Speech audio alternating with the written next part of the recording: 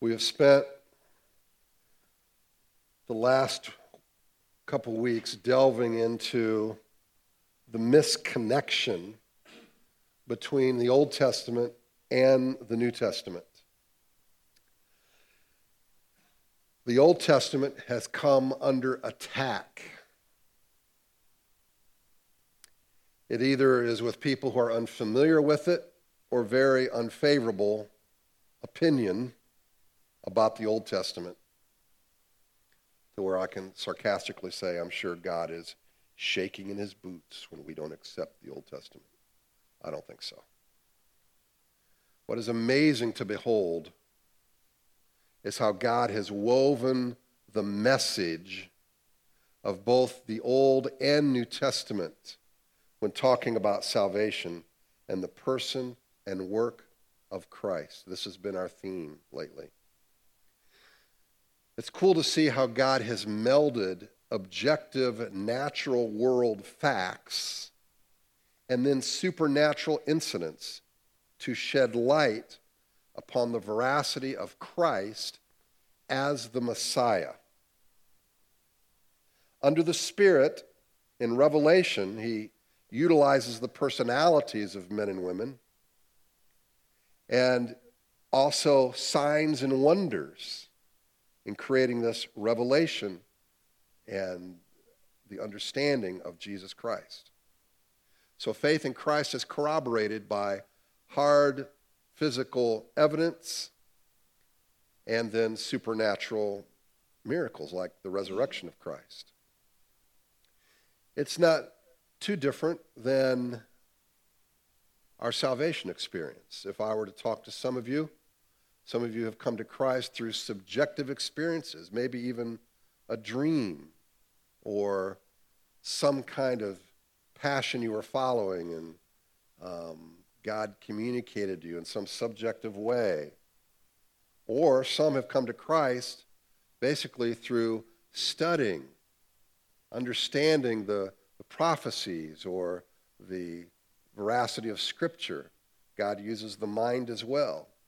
The point is that it's not one or the other. It's the heart and it is the head. And the prophets were seeking to utilize both of those. Prophets were seeking to build our trust. In a most amazing way, Peter points out how the Spirit of Christ was involved in the Old Testament. The reason I make a big deal of this is because the Old Testament gets hammered today by pundits. And if you're not aware of this, then God bless you, don't worry about what they say. I certainly don't mean to bring up doubts, but I want to bolster your faith. And that what they'll say is all we need are the words of Jesus. And they'll even use the term Spirit of Jesus. That's all we need. But we don't need the Old Testament, that mean, judgmental Old Testament we don't need. This is the way that people will categorize it.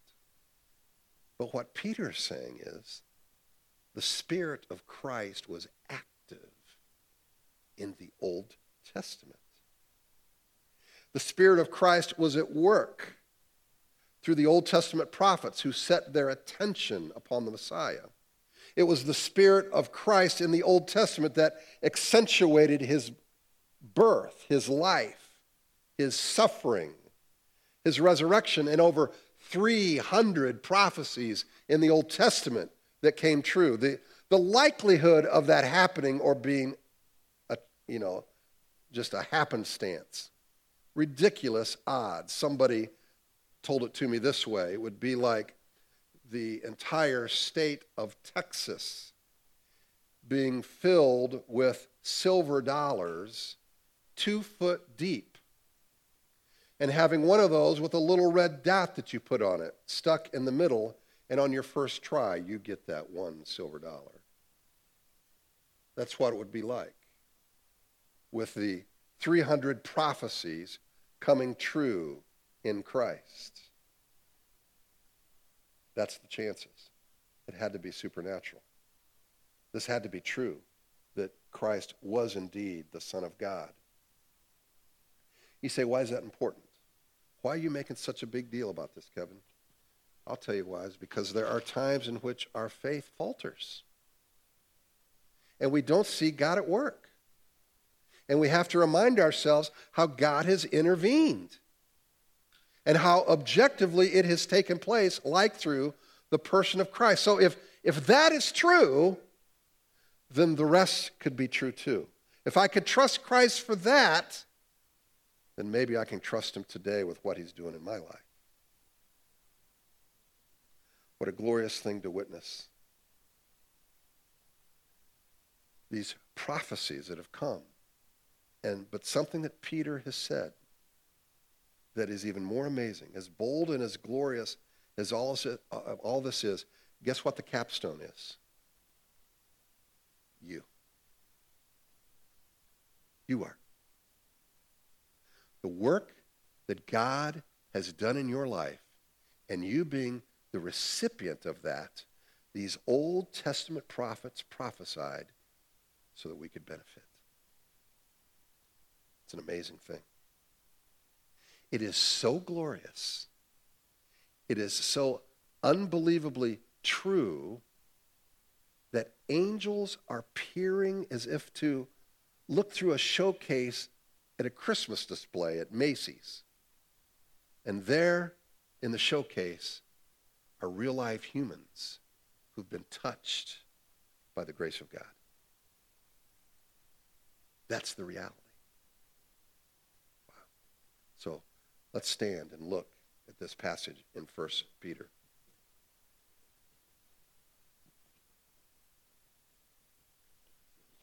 Concerning this salvation, the prophets who prophesied about the grace that was to be yours searched and inquired carefully, inquiring what person or time the Spirit of Christ in them was indicating when he predicted the sufferings of Christ and the subsequent glories. It was revealed to them that they were serving not themselves but you, and the things that now have been announced to you through those who preach the good news to you by the Holy Spirit sent from heaven, things into which angels long to look. Father, do supernatural work in our hearts as only you can. May we leave this place different because your word is true and your Holy Spirit can do such a work, and we invite him to do that in each of us. We pray in Jesus' name. Amen. You may be seated.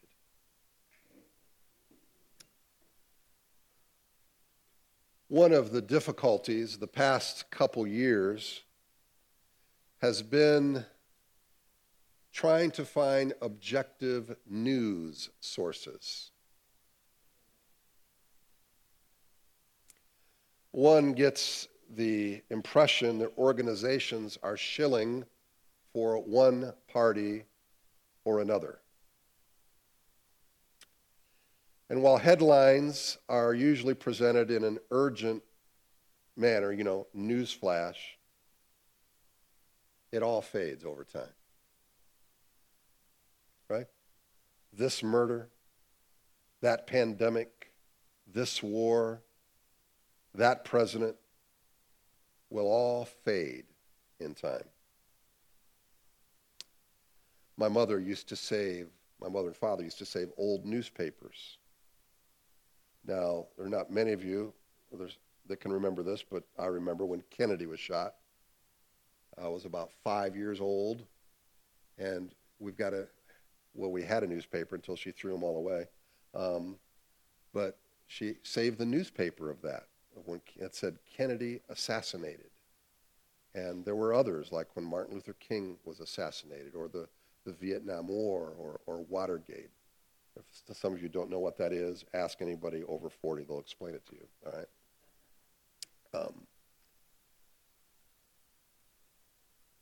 The point is that there's historical value to some of these events, but even that fades in time because there's going to be a new development, a new news flash that replaces the old ones. But consider this. The message of salvation is always relevant, always urgent, always deserving of a newsflash. The message is appropriate for every generation, every culture, every person. It's a divine message given by the Holy Spirit that will never become outdated. It was revealed to them that they were serving not themselves but you in these things, that you have now been announced to you through those who preached the good news to you by the Holy Spirit sent from heaven, things into which angels long to look. The Old Testament prophets investigated a message of the coming Messiah, and they didn't fully understand. Okay? Be encouraged. You're not alone when you read things in the Bible and you do not fully understand, right? The Spirit revealed to these prophets that they were serving future generations with their investigations. And kind of a cool way to think about it, the least disciple now is in a better position to the highest prophet of old, because we have the benefit of the New Testament revelation of Christ.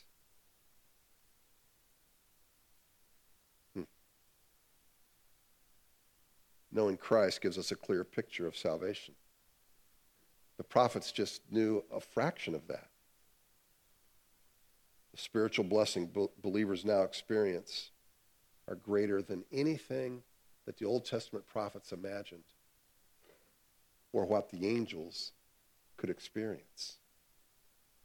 They looked ahead at faith and saw, as it were, two mountain peaks. One was Mount Calvary, when the Messiah suffered and died. The other was Mount Olivet, where Christ would return in glory. But they couldn't see what was in between. They had no knowledge of the church, the scriptures tell us. It was all just like a shadow, not a complete understanding. Having partial knowledge of the identity of the Messiah, his coming, his future glories, makes the evidence and the faithfulness of the Old Testament prophets to me amazing. Here are words I don't like hearing.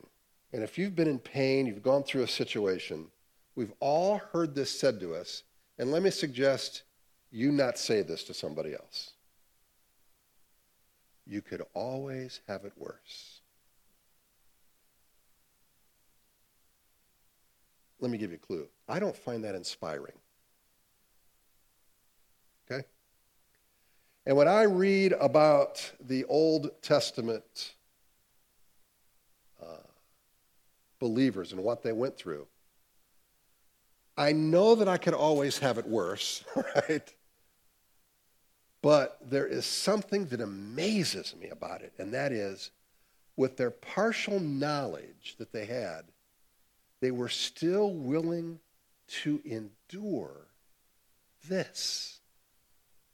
Women received back their dead by resurrection. Some were tortured, refusing to accept release so that they might rise again to a better life. Others suffered mocking and flogging and even chains and imprisonment. They were stoned. They were sawn in two. They were killed with the sword. They went about in skins of sheep and goats, destitute, afflicted, mistreated, of whom the world was not worthy, wandering about in deserts and mountains and dens and caves of the earth.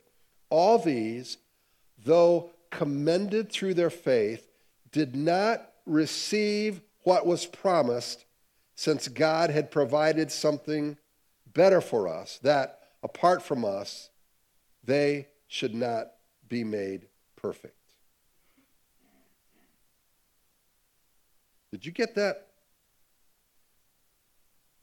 They have not received what was promised.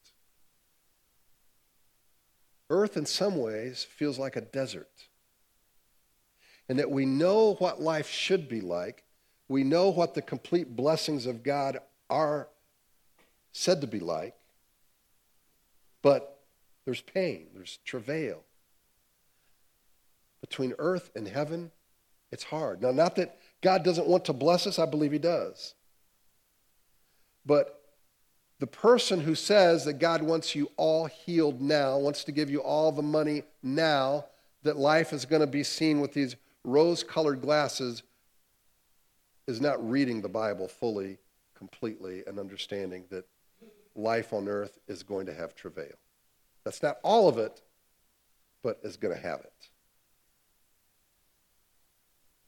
And I see what these Old Testament saints were willing to endure with a fraction of the knowledge that we have. It's amazing. It was limited to future prophecies, yet they were willing to endure death of loved ones and of martyrdom themselves based on what God promised. God did not deliver these people from their troubles until death. You may not like to hear that, but the hope becomes something that is palpable for us to hold on to keep us faithful. The future is guaranteed for us by the promises of God, but that doesn't mean we won't have trials now. And I would suggest that God is worthy of our trust because we have these objective realities, and I have witnessed it in the past, even in my own life. But at times he seems silent. And faith is hard to come by. Thomas Smale wrote this: when the prayer made in faith is not answered, and the healing for which many have sought does not come, we are not to look for someone to accuse of failure in faith. Rather, we are to remember that besides faith, there is hope. Hope has to do with God's promises that are still future and hidden, just as faith has to do with God's promises that are here and now. To the person who's believed for today, but has not seen the answer come today, there comes the call to hope. Hope says, tomorrow also is God's. Enough has happened already to assure you that the rest is on the way. End quote. Peter writes that the recipients are hearing what was preached. What was preached, I think he had in mind the apostles, because that was the theme of the apostles' preaching, was the gospel. But it's worth noting that the preacher's message was given by the Spirit of God. The preacher's message is not his own. I hope it doesn't come as a surprise to you that I am not here to give you my biases. I am not here to give you my political slant. I'm not here to give you my opinion. That God holds every person responsible teaching the Word of God to cut it straight, to give it and explain it as it says, and not insert him or herself into the story and their biases. To give the truth as the Holy Spirit is given in the Scripture. And that means that there's going to be research and questions, just like the apostles, just like the prophets. You have to study, you have to learn, you have to investigate. And I hope it doesn't come as a surprise. There's a lot of things I read I don't get, I don't understand. And even after studying, it's like, well, you give your best shot, right? But we know the main course. But the point is, we study today just like the people of old did as well. Our passage says this: things into which angels long to look. The angels are in the presence and the glory of God. Wow. We'll get there someday. I can't wait. I don't know about you, but I can't wait.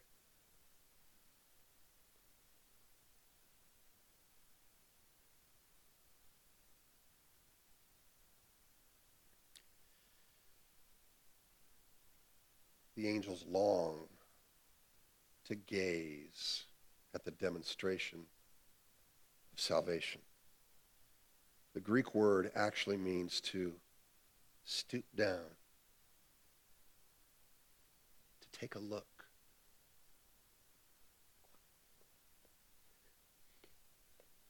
Look at that. They can't experience it. They don't know the lows of sin, the glories of grace. There's just a head knowledge, but not an experiential knowledge. And it's with glee and wonder as they observe it. There are passages who speak to some of this. In 1 Corinthians it says, "For I think that God has exhibited us apostles as last of all, like men sentenced to death, because we have become a spectacle to the world, to angels and to men." In Ephesians, so that through the church the manifold wisdom of God might now be made known to the rulers and authorities in the heavenly places. And in Hebrews, and to take which of the angels has he ever said, "Sit at my right hand until I make your enemies a footstool for your feet"? Are they not all ministering spirits sent out to serve for the sake of those who are to inherit salvation? God has a specific job for the angels to do. There's probably, likely been angel or two that have touched our lives and we haven't even known it. Something to think about. Angels announced Christ's coming and went to Zechariah and Elizabeth. It was angel who went to Mary and Joseph. Angels ministered with Jesus at his temptation. Angels communicated from heaven at the resurrection. It was angels who were at the ascension. Angels were involved in all of his life and ministry, but they cannot experience salvation. They do not personally experience the grace of God like we do. They can see it. They can marvel at it. They want to understand. But God has chosen us to be its recipients. Prophets could understand salvation in a very limited way. The apostles understood salvation in a way that angels can't because the apostles are sinful. We know that there's no salvation for demons, and there's no interest on the part of demons to experience salvation. And while angels cannot experience salvation, they have a great focus on it because you know why? It gives them more reason to give glory to God as they see his wonderful work. And we are kind of down line from all of this to experience. We're the wonderful fruit of this work that God has done. That we may be the beneficiary of the proclamation of the ministry of the Old and New Testament ministers.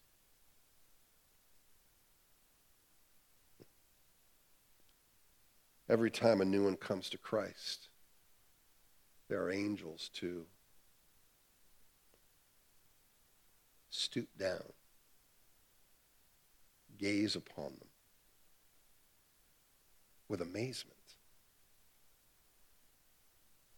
Every time the grace of God is experienced by a believer in suffering, as they continue to soak every last drop of the grace of God they can get for their life just to survive, or in some supernatural demonstration, The angels rejoice because the power of God is again demonstrated. Grace. It's why I'd like to hear from a couple of you about the grace of God in your life. So I'm going to randomly choose a couple of you.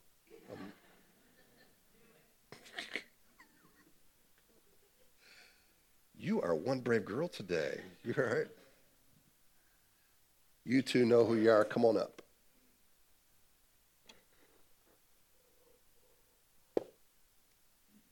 And where's our microphone?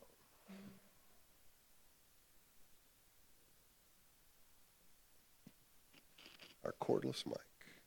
There it is.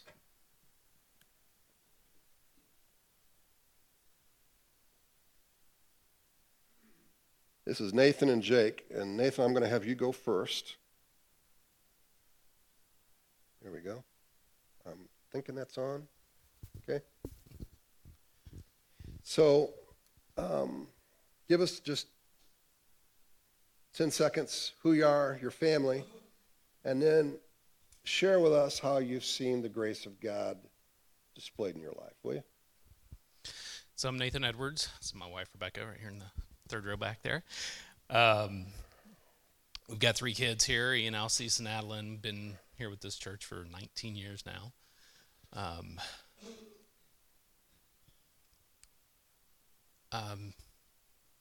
My story, I grew up in a Christian home. Parents are missionaries, and spent most of my childhood involved in, ministry stuff. Accepted Christ at the age of 9.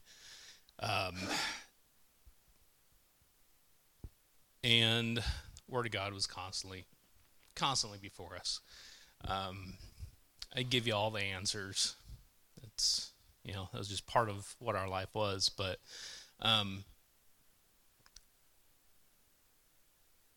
in the course of life, there were some things that I'm not going to go into, but there were some really nasty things that happened that were very hurtful for our family, that had kind of set me on a path that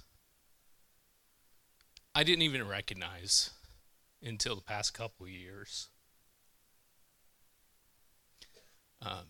But there were hurts and difficulties that I'd, prayed about. God, you got to fix this kind of thing. And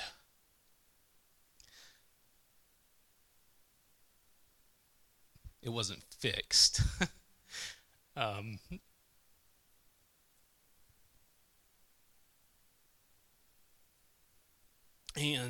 there are struggles and there are pains that sometimes you can experience for so long that it's easy to start to identify with those. That becomes who you are.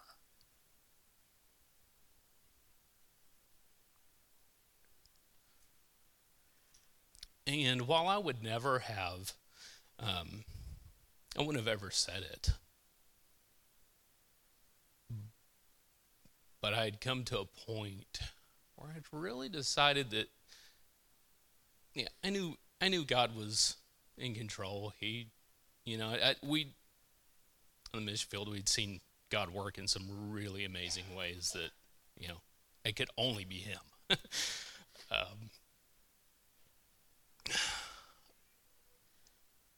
But I'd come to a place in my heart that I determined that God didn't really care about me.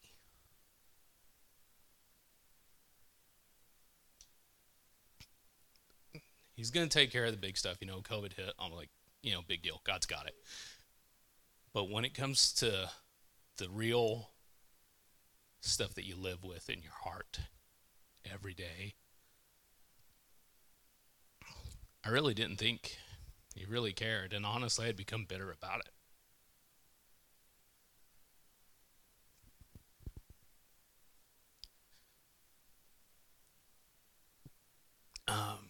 But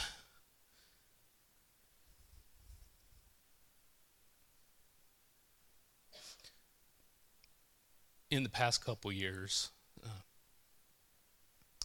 my family actually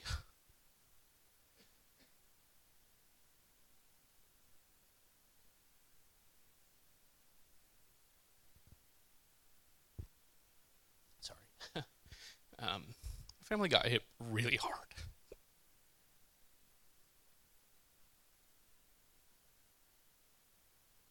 And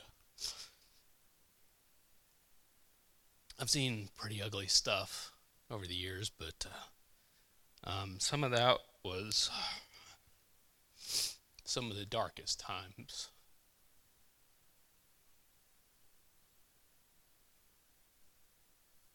They were some of the darkest times I've experienced. And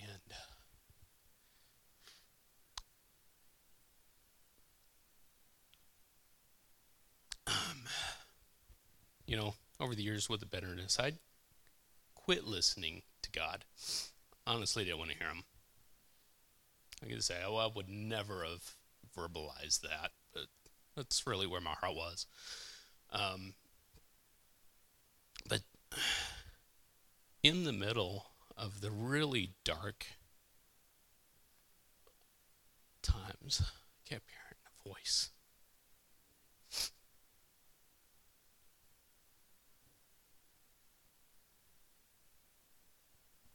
Saying, I'm here. And thank you, Sarah. In those times,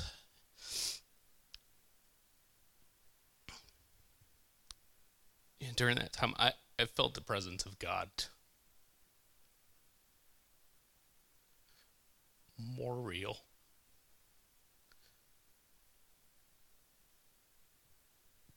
Than I had, at least in a long time, maybe ever.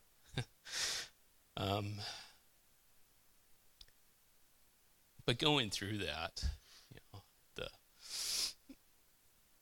I had gone to a life group meeting with the Rogers group, and Luke had been challenging us, to be thankful in all things. We're told be thankful in trial, and just going through that time, I was like, God, I don't see what there's to be thankful for in this.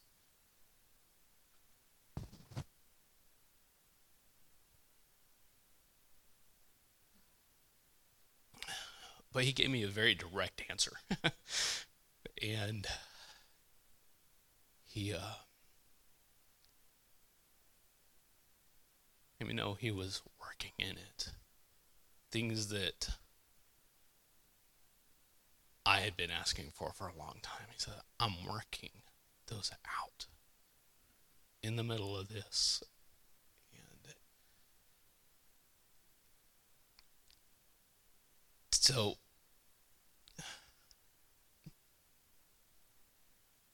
opening myself up and learning to trust him again,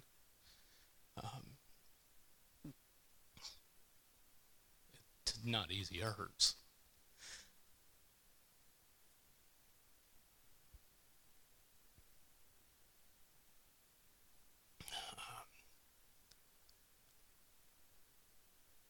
But God doesn't waste our pain.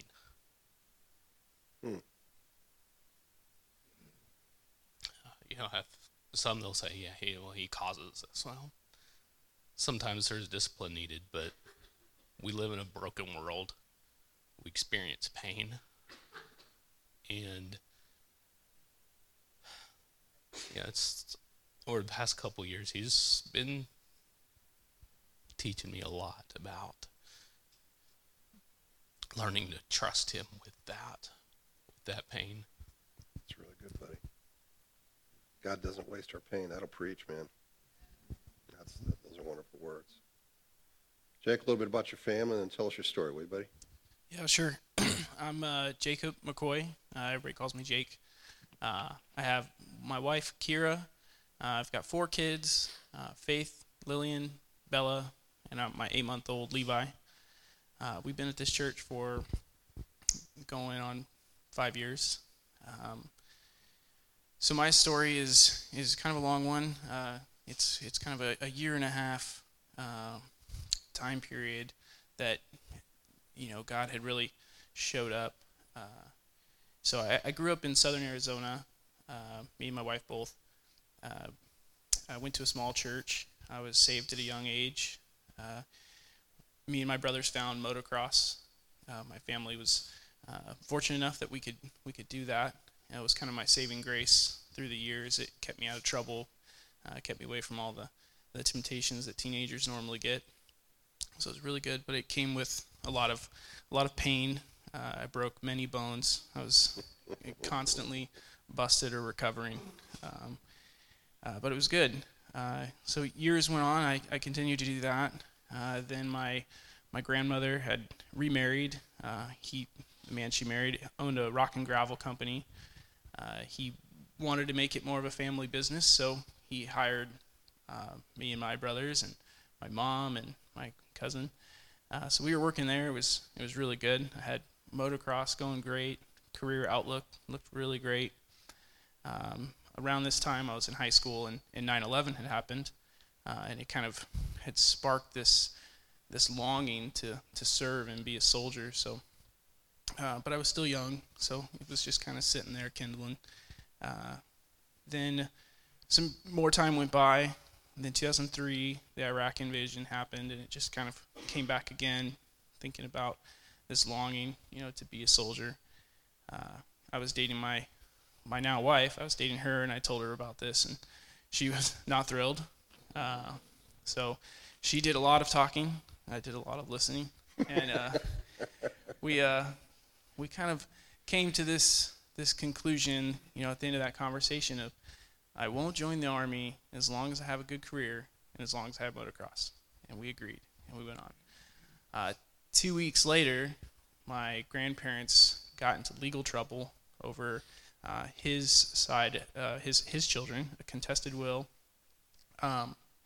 Their legal team advised that it would be best if they got laid off the family members. It was a conflict of interest during this legal battle, so they brought us all in and laid us all off, all of their family.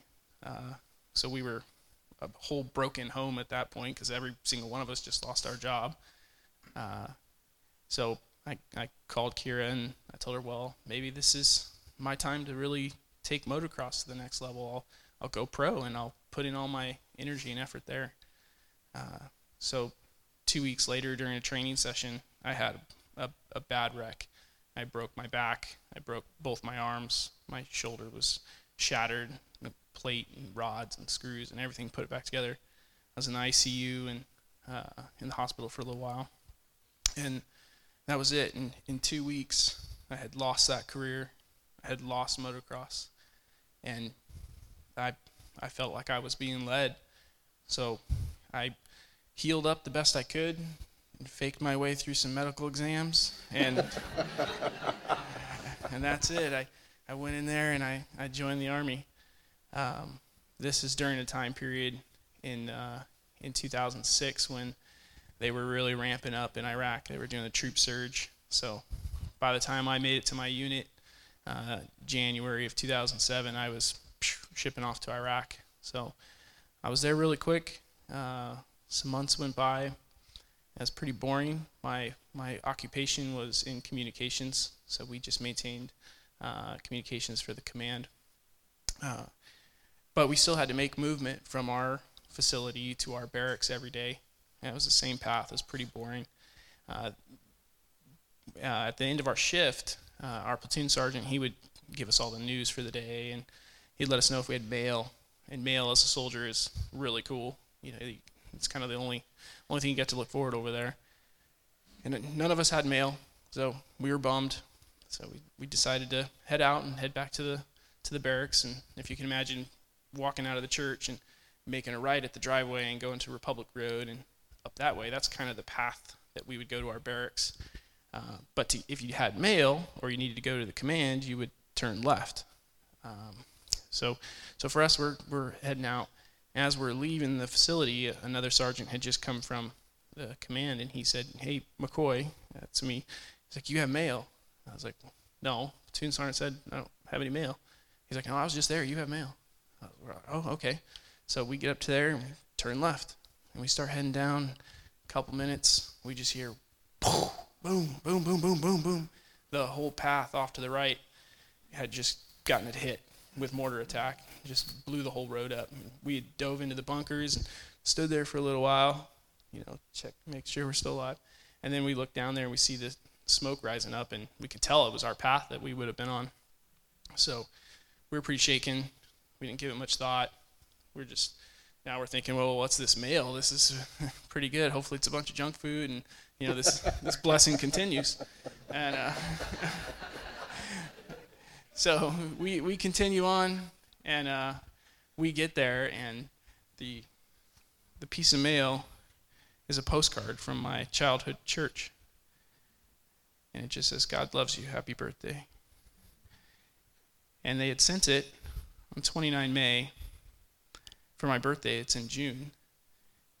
And for some reason, it arrived on July 3rd. That day we got attacked. Mail never takes that long to get there. And it just did, and it happened to be there on that day. So from then on, I was my faith, even though I was saved at a young age, I felt like that moment, all of that leading me to that moment, just galvanized my faith.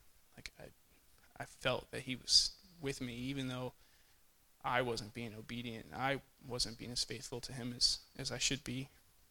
He was still watching out for me. That's my story. It's quite a story. Yeah, give me that.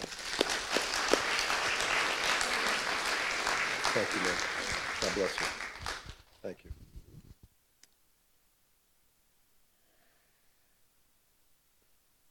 It strikes me that God is there in the midst of the pain, and God is there when he intervenes supernaturally.